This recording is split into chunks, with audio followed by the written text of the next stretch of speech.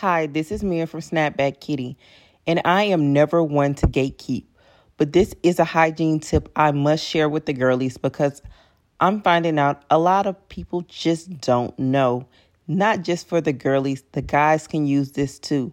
Use witch hazel to clean in between your buttocks. That's right.